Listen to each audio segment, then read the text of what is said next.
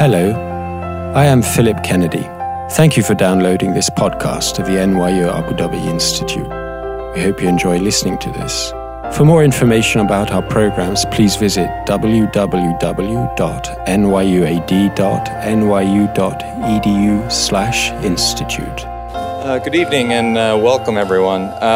As you can probably see from the logo that I have here, a large part of the audience that we have here tonight is also attending a conference that we have on campus for the next 3 days, looking at the science of coral reefs. And as Francesco mentioned, I'm going to be deviating from that path a little bit. As some of you are aware, I'm a very active member of the Natural History Group in the UAE, where we do all sorts of weird and wonderful stuff. So I've published papers on insects in desert streams, the canopy architecture of acacia trees, and random bits and bobs that I do just for fun on the side. And what I'm going to be talking about tonight is Jazzarat Al Hamra, which means the Red Island, up in Ras Al Khaimah, which is one of the northern Emirates. I'll show you on a map in just a moment if you're not from here. That's really a fascinating place because you go to this place and there's literally hundreds and hundreds of buildings, all made from coral, entirely abandoned. And so there's this, I started looking at it about 2.5 or 3 years ago, having never been there, and I wandered up there with the Natural History Group, and I just fell in love with the place because it's beautiful, as you'll see. And so we started doing sort of a side project on this, and this is a collaboration between myself, my research assistant, Noor Al-Mansouri, who's somewhere here in the audience over there. She did a ton of work on this project, so I'd like to acknowledge her, and also Julie Retchram, who is also somewhere in the audience. And she did the geochemical dating that I'll be talking about. And this opening photo just gives you an idea of the weird situation that we have up in the Northern Emirates. And I guess it helps if I... Well, so that's working. There we go. So for context, for those of you who aren't from the Emirates, that yellow dot up there is where Jazzarat Al Hamra is located. It's in the emirate called Ras Al Khaimah. And I'm going to just flick through a few photos to show you what you see if you wander up there today. And this is basically a little coastal village that's just maybe starts 50 meters from the sea. And you'll see these sandy blocks with bits of coral mixed in with them. You'll see mangrove poles integrated in there. The mangrove poles that used to be used to hold up the Arish roofs, the palm frond roofs on these buildings. And just an incredible extent of these. You'll see in some of the more modern buildings a little bit of cement, but those are very rare. And instead what you see dominating this area is buildings that look like this, where you start to see the elements of coral popping through what used to be the coverage for those buildings. So these were traditionally masonry covered, and you wouldn't be able to see the corals. But it's been a number of years that these have been sitting here, and so you can see that's flaking off and giving you an idea of what the core of these walls look like. And as you can see, there's an extensive amount of corals in each of these buildings. And as you get in closer, you notice that there are all sorts of different species that you see in there. So this is, for example, a species of Platygyra, a brain coral. You see things like Cyphastria, which is cauliflower coral, I guess. I don't know what the common name for it is, actually. And you can see exquisite detail in the corallites of these, which later I'll be talking about we use for identification purposes. And when you step back and you look at sort of drone footage of Jazzarat Al Hamra, that's where you really get a perspective on the scale of this industry of coral mining that went on. We're talking about a total of in excess of 500 different buildings that were up there that basically come from the sea and move inland. So just an amazing, really interesting little place. And you can see that traditional Arabic architecture where they have the little home surrounded by the courtyard that's going around that area.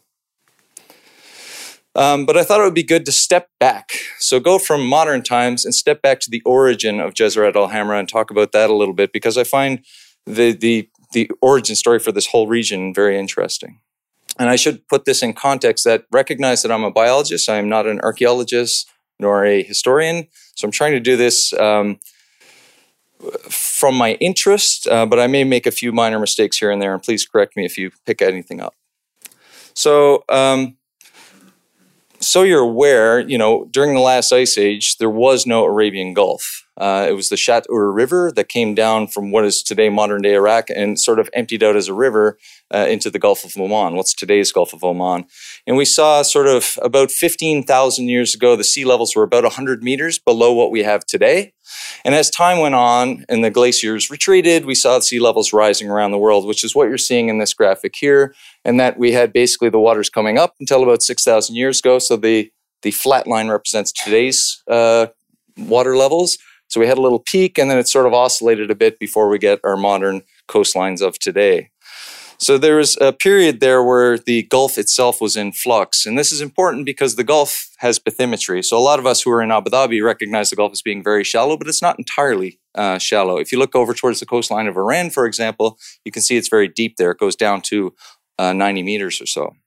And so what we had initially was this red line, that's the Shat Ur River, leading out from where Mesopotamia would have been a little bit later, and sort of discharging into the Gulf of Oman. But as time went on, you can see the transgression of the world's seas into the Gulf as the Gulf expanded. And so you can see starting about, I can't see my numbers on the screen, 18,000 years ago, 12,000 years ago, 8,000 years ago. And the modern coastlines that we have today are roughly around 6,000 years old, depending on who you're talking to. And so there's a bit of fluctuation around those, but that's around the time where you start seeing coastal settlements on our modern shorelines.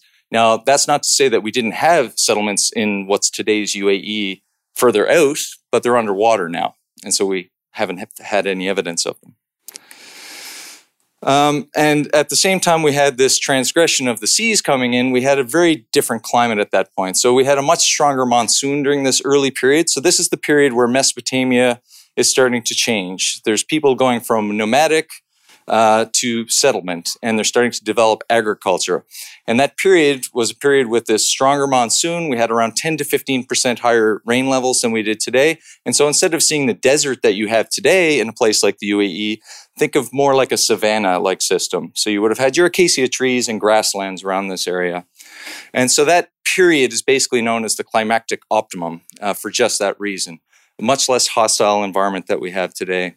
And as a result of this, you had the development of civilization. So we had Mesopotamia developing, and then various other locations around the Gulf started popping up with people developing settlements and going from being nomadic to pastoral. And we then went through these various different periods of various cultural periods, like the Ubaid, Uruk, Sumerian, and so on, dynastic periods. So Jezeret al-Hamra, basically the first evidence that we have for settlement at this location was around this time of the climactic optimum, which sort of makes sense. At this point, Jezeret al-Hamra would have been a few kilometers inland from its current location. And at that point, like I said before, we would have had a vegetation that was dominated by grasses and shrubs. And we would have had things like goats and sheep being used. There is some evidence of cattle being used in these middens, but fairly sparse. So this map is showing you the location of what are called middens by archaeologists, which is basically garbage heaps, historical garbage heaps, which archaeologists mine to try and understand what's going on with the culture and trade in these historic areas. And you can see the modern Jezeret al-Hamra village is being shown there as an arrow on that little island. It was a tidal island originally. It's no longer. It's connected to the land now. But you can see there was a lot of people living on the mainland at this point during the climactic optimum about 8,000 to 6,000 years ago. We have in those middens lots of evidence for interesting cultural exchange going on. So, for example, we see these flint blades, axe heads, and arrowheads. And the regional similarity of these, if you look at that same time period in other locations around the Gulf, what you see is a great deal of overlap in the way that they're building these things, which suggests that there's a lot of trade of knowledge going on at this point, as well as trade of artifacts. And that's called the Arabian bifacial tradition. So it's sort of a hallmark of what's going on around here at this point. They would have been relying on livestock in this village at this point. As I said, mainly goats and sheep. But they were starting to also dip into the sea for some of their food resources. So we see evidence in the middens of things like sinkers for the nets to keep them on the bottom. There's a whole slew of different mollusks that were found in these middens. So they were cracking these mollusks to get the meat out of them, including mangrove whelks, showing that the area surrounding this island was full of mangroves at that point. And it was up until quite recently, lately, actually. And then there's things like fish and crab bones in there, which people like Mark Beach love to study. I don't know why. I've done some bone work and it's painful. But very interestingly, we also see evidence of dugongs in there, sea cows for those of you who aren't from here. And dugongs being present there is really interesting because dugongs today only exist basically in Western Abu Dhabi where we have the seagrass beds, which suggests at that time with different environmental conditions, we had seagrass beds as far up as into the Northern Emirates. And they do have bone cut marks on the bones showing that they were butchered on site. So it's not like they were transported a long way in a refrigerated truck, for example. And Jezeret al-Hamra at this point was part of a large trade network that was developing all across the Gulf at this point. We see things like Ubaid pottery shards coming from Mesopotamia around 7,000 years ago. From around 6,000 years ago, we see beaded jewelry that shows evidence of coming from Asia. And again, those arrowheads that I mentioned a little bit earlier. And this is basically contemporary with some other archaeological sites that we have in the Northern Emirates, in Al Quwain and Ras Al Khaimah, that I'll mention a little bit later. But at this point, Jezeret al-Hamra is basically considered the principal late prehistoric sites by Daniel Potts and a few other authors who study this area. So it's a really interesting, fascinating place that has a very long history. But it disappears. So we had this population that was growing, things were doing well, and then we had what was called the Dark Millennium. And the reason it was called the Dark Millennium was that transition from a humid environment to an arid environment. And so at this point, things got environmentally very challenging for human populations in this area. And so what we had was basically an environmental collapse. We had a transition going from these grassland savanna-like conditions to the more arid desert conditions that we have today, and that just can't support the vegetation, particularly if you're growing things like goats, which are notorious for eating your grasses down and leading to desertification.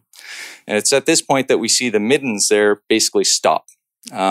So showing that people had stopped residing in this area and they had instead switched to becoming nomadic again and starting moving around. And so we got this reversion of nomadism.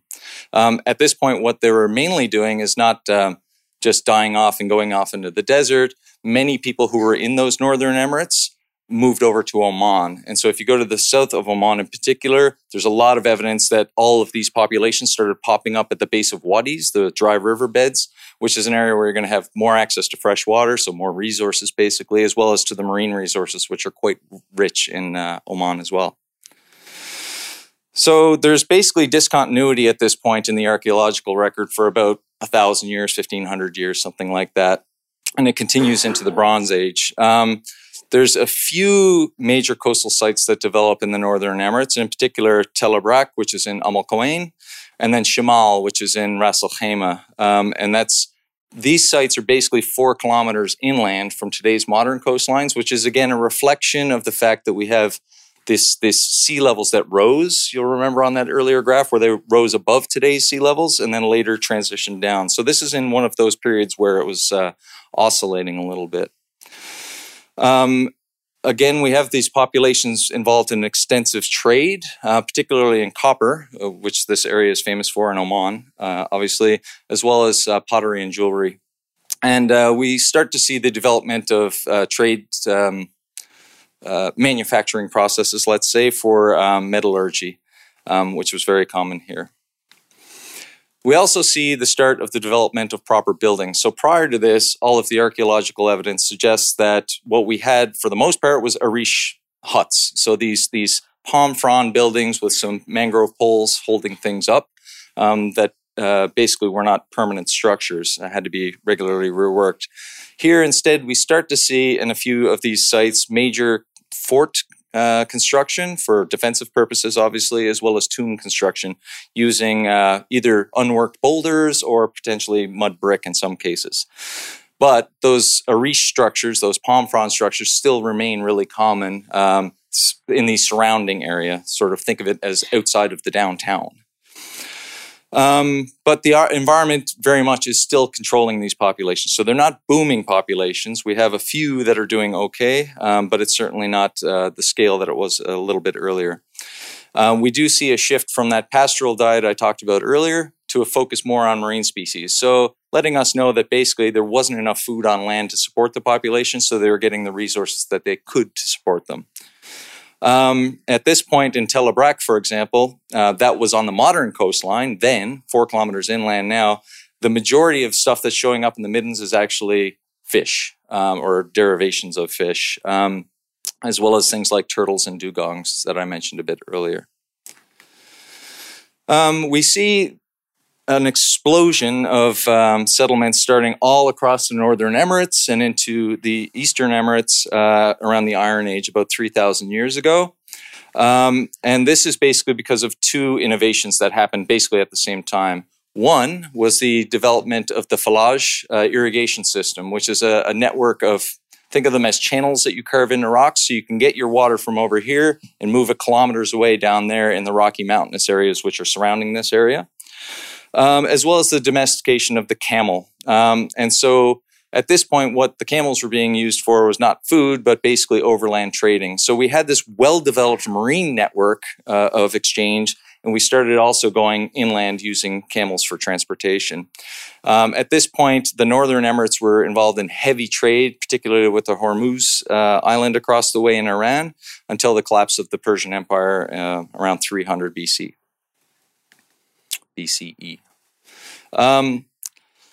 So in the first several centuries of the Common Area, there was another important settlement that was basically right next to where Jezeret al-Hamra sits today, called Ad-Dur. And this is a fairly large village. At this point, it's about 4 square kilometers. And it's just a little bit back from Jezeret al-Hamra and sits on the modern coastline. So it is reflecting sort of the transition to today's modern sea levels. And we see at this point a shift in the style of building their townships, if you want to think of it that way. You're getting a lot more movement away from having Arish structures to big, hard, complex structures that are made up by stonework, basically. And just a few pictures to show you what they look like in that location. So this is from one of the archaeological digs at Ad-Dur, showing you that many of the buildings at this point were made up of what's called farouche, which is, think of it, if you go down to the coastline in the Gulf today and you look in some of these really saline lagoon situations, you'll see the mud just packs up. And when it starts to dry out, it basically turns into a stone. And that's what they were using at that place. So you can either go down and cut it out directly and use it, or you can actually set up a little casing or a mold and put the mud in there and just leave it out in the sun. And so that's what they were using to build this fascinating little village at Ad-Dur. They also had things like alabaster that they started incorporating into their architecture at this point, which is really interesting because it's translucent. So think of it as, a non-digital version of windows. So they're letting light into their houses using these, but keeping out the environment, if you want to think of it that way. And at this point, you also see them starting to use gypsum on the outside of the building. So they're putting that layer of gypsum on the outside as sort of a veneer that they're coating all of these buildings with. But again, at this point, still no use of corals in any of these buildings. Now, around 800 AD is when we start to see this return to Jezeret al-Hamra. So the people had sort of gone off during the Dark Millennium, had repopulated the surrounding areas. Populations have been going up and down, but there doesn't seem to be any archaeological evidence for permanent settlement back at Jezeret al-Hamra until about this point. So this is at the start of the Islamic period, and we see Samarra pottery in there, which is showing that this little island was involved in a lot of international trade around the Gulf region. And at this point, there was a number of major sites sort of down in western Abu Dhabi, like Surbanias, Al-Nar, etc., that were abandoned at this point or went down in numbers at least. And instead, people moving to populate these newer areas. And basically, this is happening during the medieval warm period. And what's going on is that around this area, what the medieval warm period did was it led to a stronger monsoon, and stronger monsoons led to higher rainfall. So we had things improving marginally in this very arid environment that we had here, and people immediately took advantage of that. At this point, Jezeret al-Hamra was still all Arish buildings, so the palm frond buildings that we talked about a little bit earlier, with some low-lying middens, but no evidence of stone buildings. So it would have looked a lot like this. So this is a super modern picture. It's like 1950 or something in Abu Dhabi, but just to give you a context for what villages would have looked like on Jezeret al-Hamra at this point.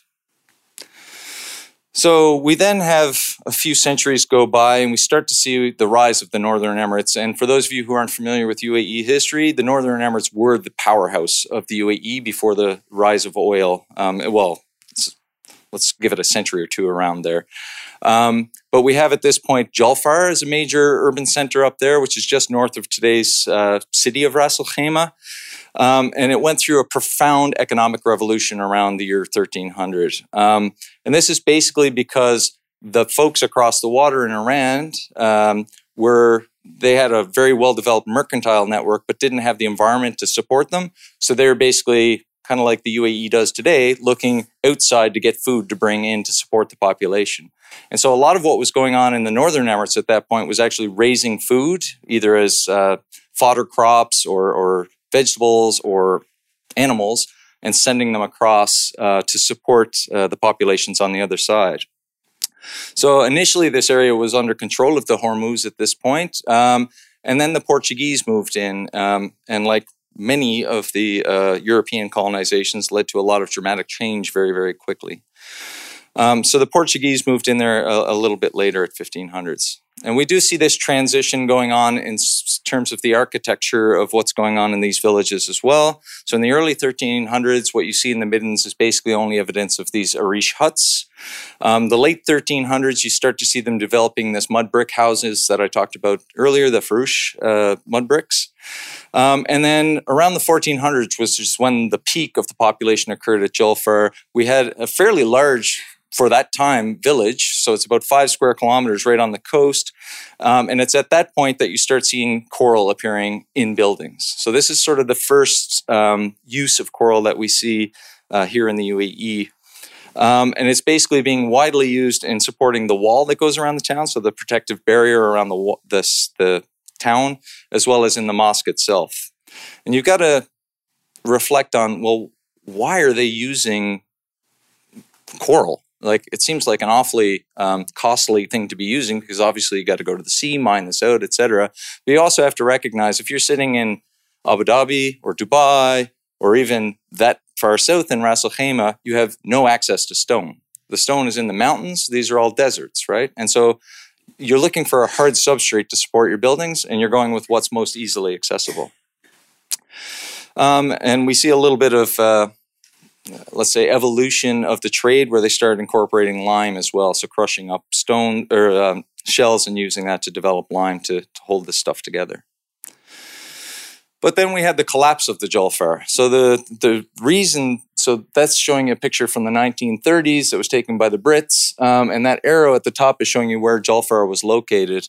And what happened was, again, just environmental change. So in this case, what happened was they had a nice lagoon in behind Julfar, which is where they bring the boats in, park them, load them up, send them off.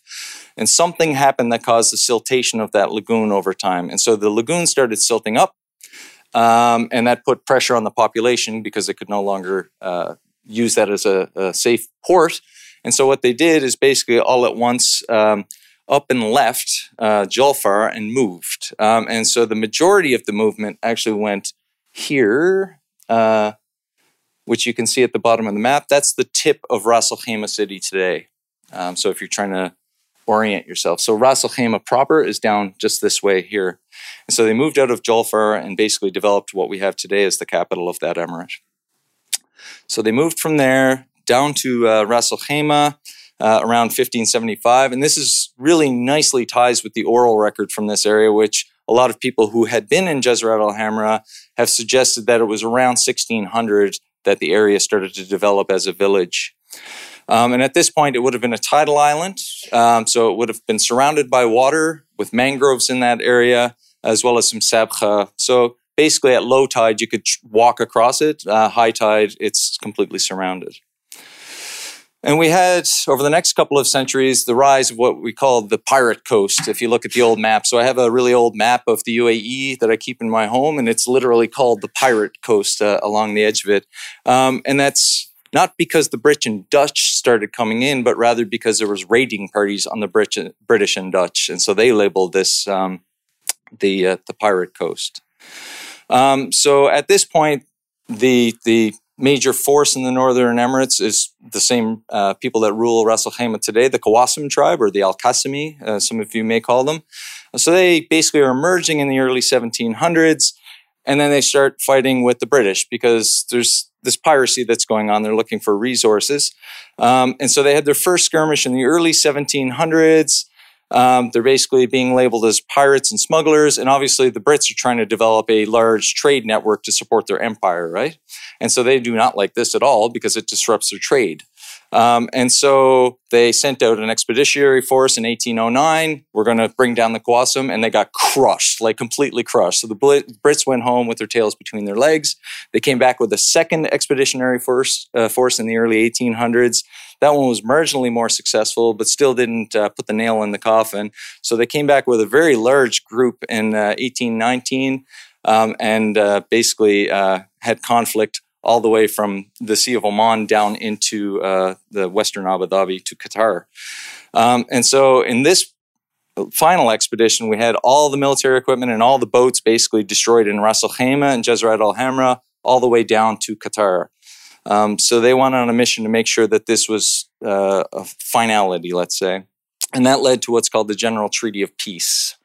And at this point, Sheikh Khatib was running Jazrat Al Hamra, and he basically surrendered on the condition that, personal safety for him and his people at Jazrat Al Hamra would be guaranteed by the Brits from that point, which was fine. And I like to show this image here, which is one thing the Brits are great at is recording stuff. And they even had artists that were sitting on some of these ships. So this is actually a drawing of Jazrat Al Hamra from Anchorage, just in front of Jazrat Al Hamra. And you can actually see the mountains of Ras Al Khaimah in the background, which they're about 30 or 40 kilometers away, but you can see them very clearly. So really nice. We had the continuation of tensions, though. So it went from being the Brits having issues on the sea with their maritime trade to rather intertribal warfare going on in the 1800s. So there was various feuds and skirmishes that were going on from the 1820s after this General Treaty of Peace. And the major conflicts seemed to be going on between Ras Al Khaimah at that time and its neighboring powerhouse, Sharjah. And we do have evidence that there was fighting going on in Jazrat Al Hamra at that point too, so quite an active area. We had peak settlement in around 1900. So Lorimer, who if you're a historian, you'll know that name, he was a guy who wrote the Gazetteer, or at least he's labeled a side of it, which was basically the Brits' records for this area when they were out here doing these expeditions. And so he's going around doing censuses of all these coastal villages and trying to understand what's going on in these areas. And so this is a map from one of the related books that came out of that work, showing you sort of an idea of what the town looked like at that point.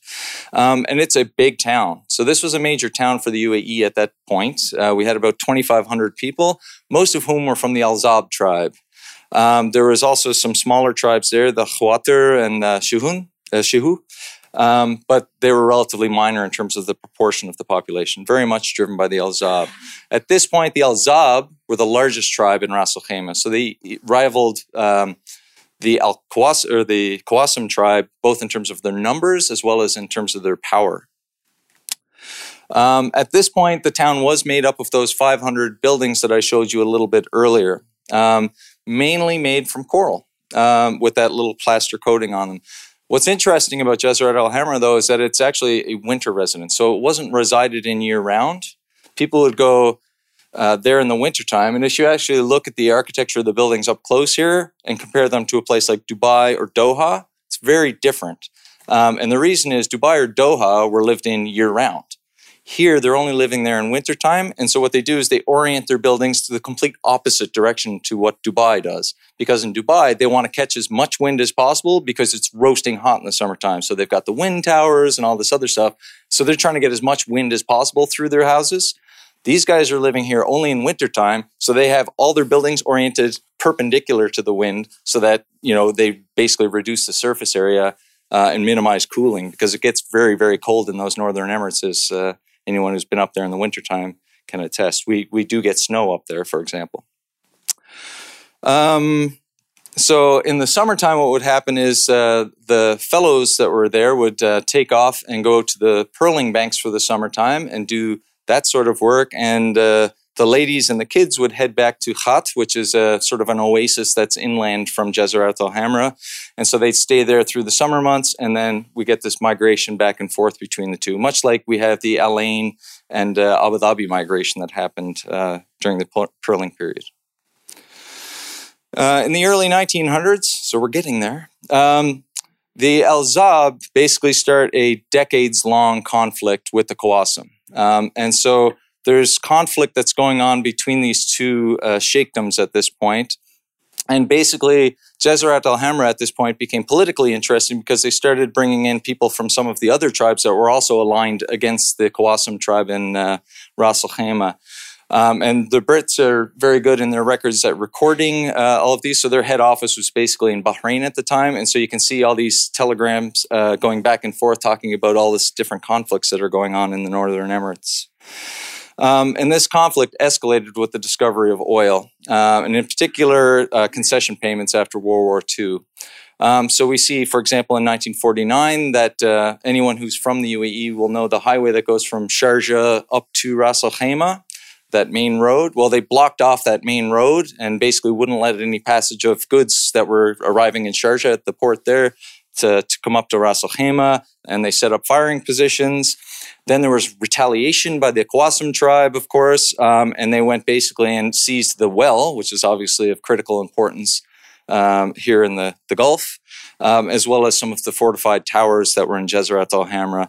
And then most importantly, they imprisoned one of the sheikh's sons, and as well as two of the prominent merchants, pearl merchants in the town at that point, and brought them as guests of the royal family in Ras Al Khaimah in their dungeon. Now this basically ended in the early 1950s when the sheikh who's ruling Jazrat al-Hamra at the time agreed to pay tribute payments and to allow functional control of Jazrat al-Hamra by the appointees of the Qawasim tribe at that point. I'm Canadian, so I had to put a Canadian reference, little Bryan Adams for you. So at this point, there was a census going on, and the Al-Zab at that point were huge. So they were the 7th largest tribe in the UAE as a whole, not just in the Northern Emirates. So very important in terms of their numbers. It's still around that 2,500 number that I talked about earlier. And that represents around 4% of the UAE's population at this point. So really a significant amount of people that were living there. But at this time, we had this tension, this conflict that was going on that was not really resolved. The tension is still there.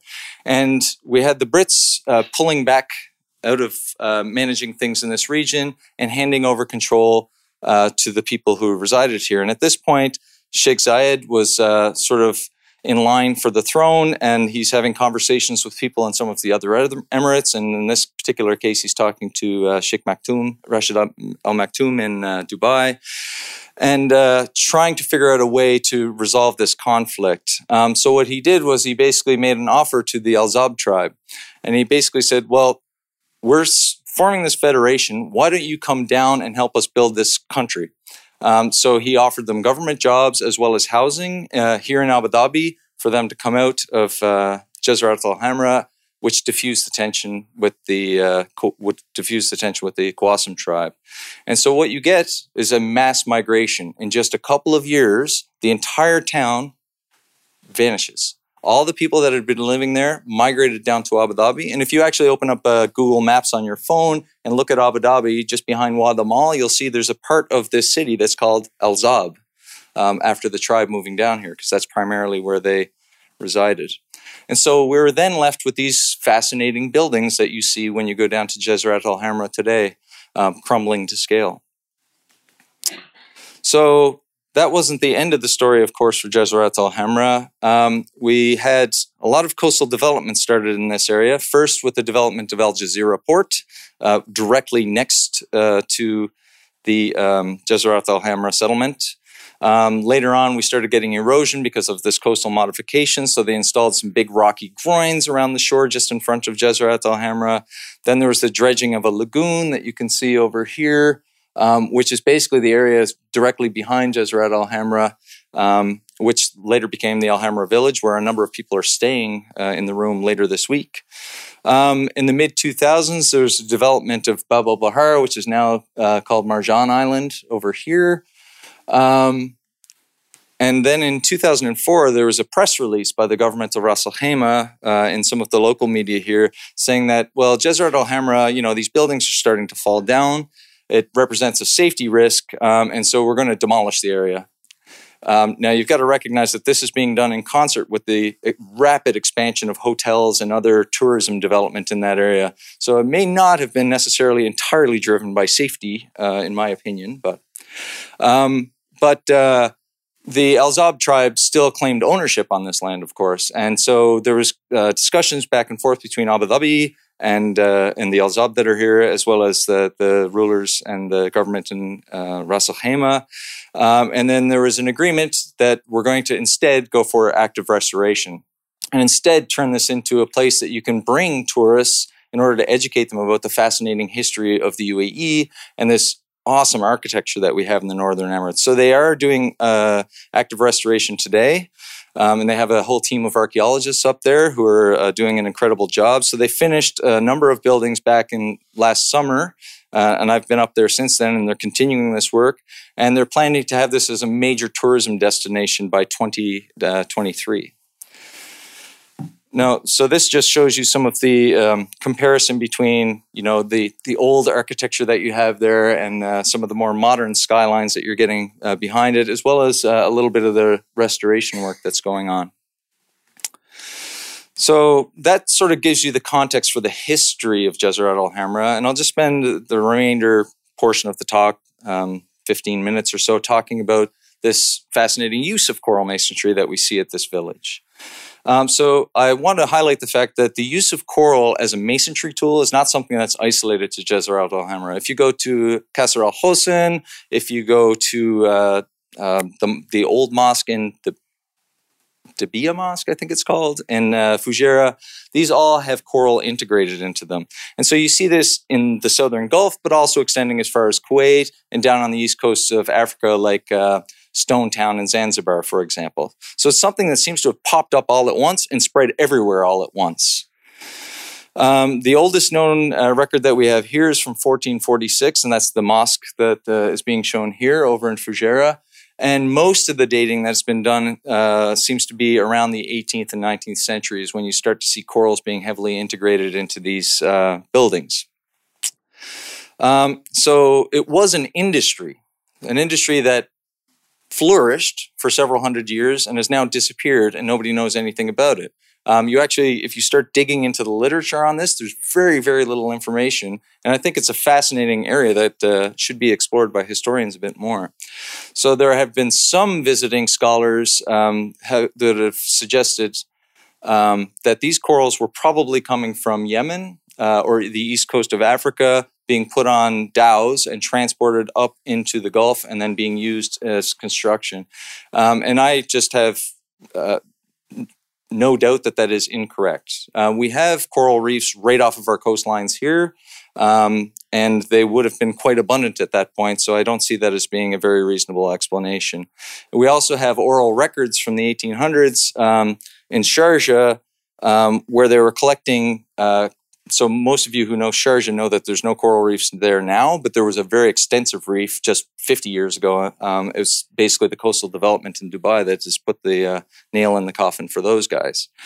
So there was extensive reefs there, and we have oral records talking about this being a major industry. And you've got to recognize that this is coming from a culture of people who are already very well equipped to go free diving because they were doing it already for pearling. And so this is just a trade that developed as an aside from that. And it was a very specialized local trade industry. So the records indicate that they were pulling these corals out. They were sorting them by size and quality in terms of their usefulness for building materials. They then put them in fresh water, which is going to kill off all of the fauna that live inside of them and on them. And then they'd leave them in the sun for 6 months on the beach to basically dry out and harden. There's some talk that a few of them were collected from far offshore, but most of the evidence is that they were coming from very nearshore reefs that dotted the coastline here in the UAE. And this is just showing you the coastline from one of those British maps in 1822. So Jezeret Al Hamra that's Umm Al Quwain here. Jezeret Al Hamra is right here. So the red sand hills are the ones behind it. That's why it has the name the Red Island, Jezeret Al Hamra.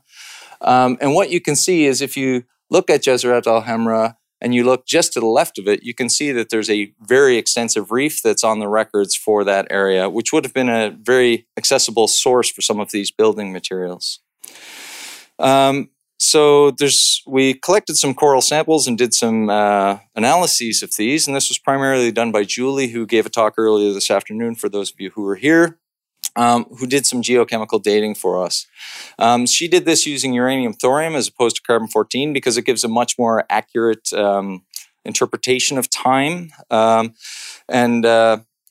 Basically, the collection process is she went out, she chipped off corals from some of these walls, took those into the lab, checked them for alteration to make sure that they hadn't altered so much that it's going to, let's say, confound the dating estimates. And then basically did some subsurface sampling because, of course, on the outside of these, you're going to have lots of stuff from, the last decades that they've been sitting there. So she drilled in a little bit so that she's away from the surface of these. And then basically put it in a magic chemistry set and shook it up. Ion-coupled plasma mass spectrometer. And I'm showing you data for one particular house here. We have data for others, but this is the merchant's house. So this is right on the waterfront. This would have been the leading merchant in the area, trading in those pearls. And what you're seeing over here are the dates that were in these walls. And so what you can see is that the date ranges in this particular building range from the 1800s up until 1921. And it suggests that basically this building was constructed sort of at the tail end of the boom. So we're seeing things like 1921 in there. Other structures, we have collected samples from various homes and mosques in there. And we've got something like 200 samples that we're still slowly sorting through. And I'm just showing a few of them here, giving you an idea of the age range. What you can see looking at these is that basically you see a lot of clusters in the 1700s here, suggesting that we had a real boom in this trade industry in the 18th century, which is in line with what we see in other parts of the Gulf. But interestingly, the oldest sample that we saw is from 1551. And again, that's really nice because it ties in with what the oral records suggest was the timing of colonization of Jezeret Al Hamra. And we also see mixed ages. So this 1551 fellow over here is in the same building as one from the 1800s. So it shows that as buildings started falling down and they were doing maintenance, rather than going and wasting time and energy getting them out of the sea, they would just reuse those and integrate them into the newer buildings. So really fascinating. We then wanted to look a little bit more at, so we know that the corals basically started in the 1500s. There was a big boom in them, and then they sort of tapered off in the early 1900s, obviously with the development of things like concrete. So we also wanted to understand a little bit more about the corals themselves that were being used there. So this is a bunch of people from the Emirates Natural History Group who decided to get involved in terms of this as a citizen science project, and I thank them for their efforts on this. So we had various different groups that were out there, and this, I should point out, this was going on in April, so it was horribly hot for anyone who's not familiar with this area, but they trucked through and suffered it. And so we wanted to know first, what about the coral community composition? So we basically went out, we had our little marker there, we went in, looked at these corals at eye level, and we're classifying things to genus, so coral genus. And when people weren't sure, so they did go through a training program, and they had an assessment at the end of that training program to actually assess their accuracy, and then had to redo the training program if they didn't pass. So this is a rigorous program for them.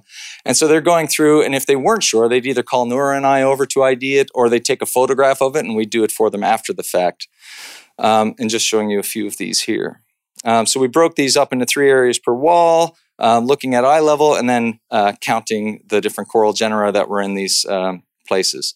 This is following, again, that training program that we did online, as well as doing the assessments in person.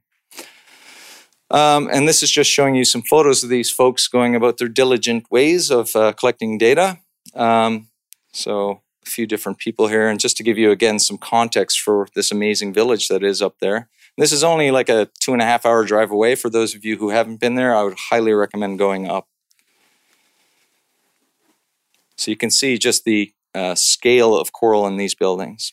So in total, these volunteers surveyed a total of 142 walls and classified almost 2,000 corals. So it was an incredible amount of work that they did. And what we see is this. So this is showing you the composition of the coral communities that are actually integrated into the walls. And what you can see is there's a lot of Platygyra, that's this brain coral that's up here, a lot of Parietes, which is a mound coral. For those of you who aren't coral specialists, I'll show you pictures of these live in a second. The third most common is Cyphastrea, this knobby one that's over here, and so on as you go down. And what's really particularly interesting about this is that if you go out on the modern reefs of the UAE today, and you look at what are the most common coral genera on these reefs, what you'll see is Platygyra is super, super common, Parietes is very common, and Cyphastrea is also very common. So they're basically, again, this is further evidence that they just went offshore and mined the reefs that were right next to them. So they found a high diversity of these fellows in there. So interesting insights into the coral use. We went a little bit further because we wanted to know, well, how much coral? If you've got 500 buildings and all of these walls are made from coral, there's an astounding amount. Like I couldn't take a wild guess on how many coral heads would have been in this building. So we got a GIS map from this area. We then pulled out just the parts that were walls of the courtyards or the buildings themselves so that we could estimate the lengths of walls and then their volume.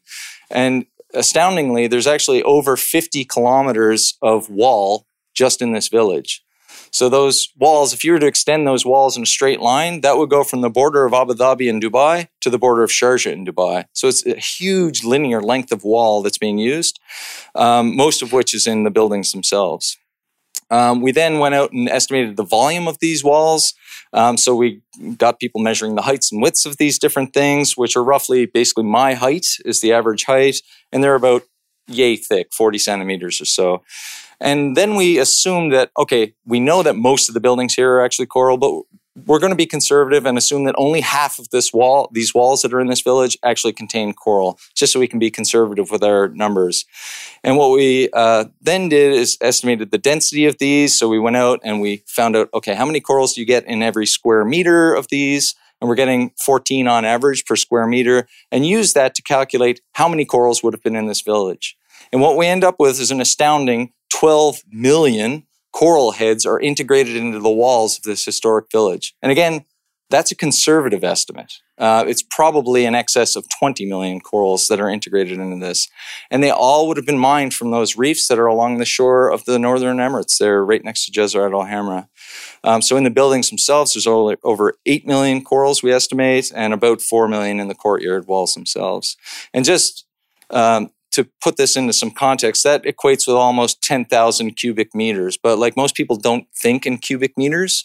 So if you're to take these and there's no space between them, you tightly pack them, what that would fill would be the entire palisade at the base of the Statue of Liberty. I work for NYU, so I have to use an NYU example. Or if you took a rugby pitch and you stacked it up exactly 1 meter high, it would fill the entire rugby pitch. So that's an astounding amount of coral that was mined from the sea and put into these walls. So just to summarize everything and close up the talk, this is probably one of the most important historic sites in the UAE. I'm very happy that the government of Ras Al Khaimah and the government of Abu Dhabi have collaborated on this to enhance the preservation and protection of this site, because it is one of the last remaining sites that still exhibits that traditional architecture that's now lost. We have this record spanning over 4 centuries in these buildings, and sort of exemplifying that major trade industry that we've now lost to the sands of time as well. And it does give us important insights into the coral communities that we have on our reefs today, and showing that the coral communities that we had at that point are very similar to what we have today, which is heartening. And also that there's a great potential for citizen science here in the Emirates. So this is just one minor project, but there's many things that people in the room as researchers could be doing by making use of these very able, very willing volunteers that we have out there in the community. So I'd encourage anyone who's thinking about doing something that doesn't require a lot of technical background to really consider developing a citizen science approach. And with that, I will close for the evening, and thank you for coming. I'll take questions. You've been listening to a download from the NYU Abu Dhabi Institute. You'll find more information on our website, www.nyuad.nyu.edu/institute.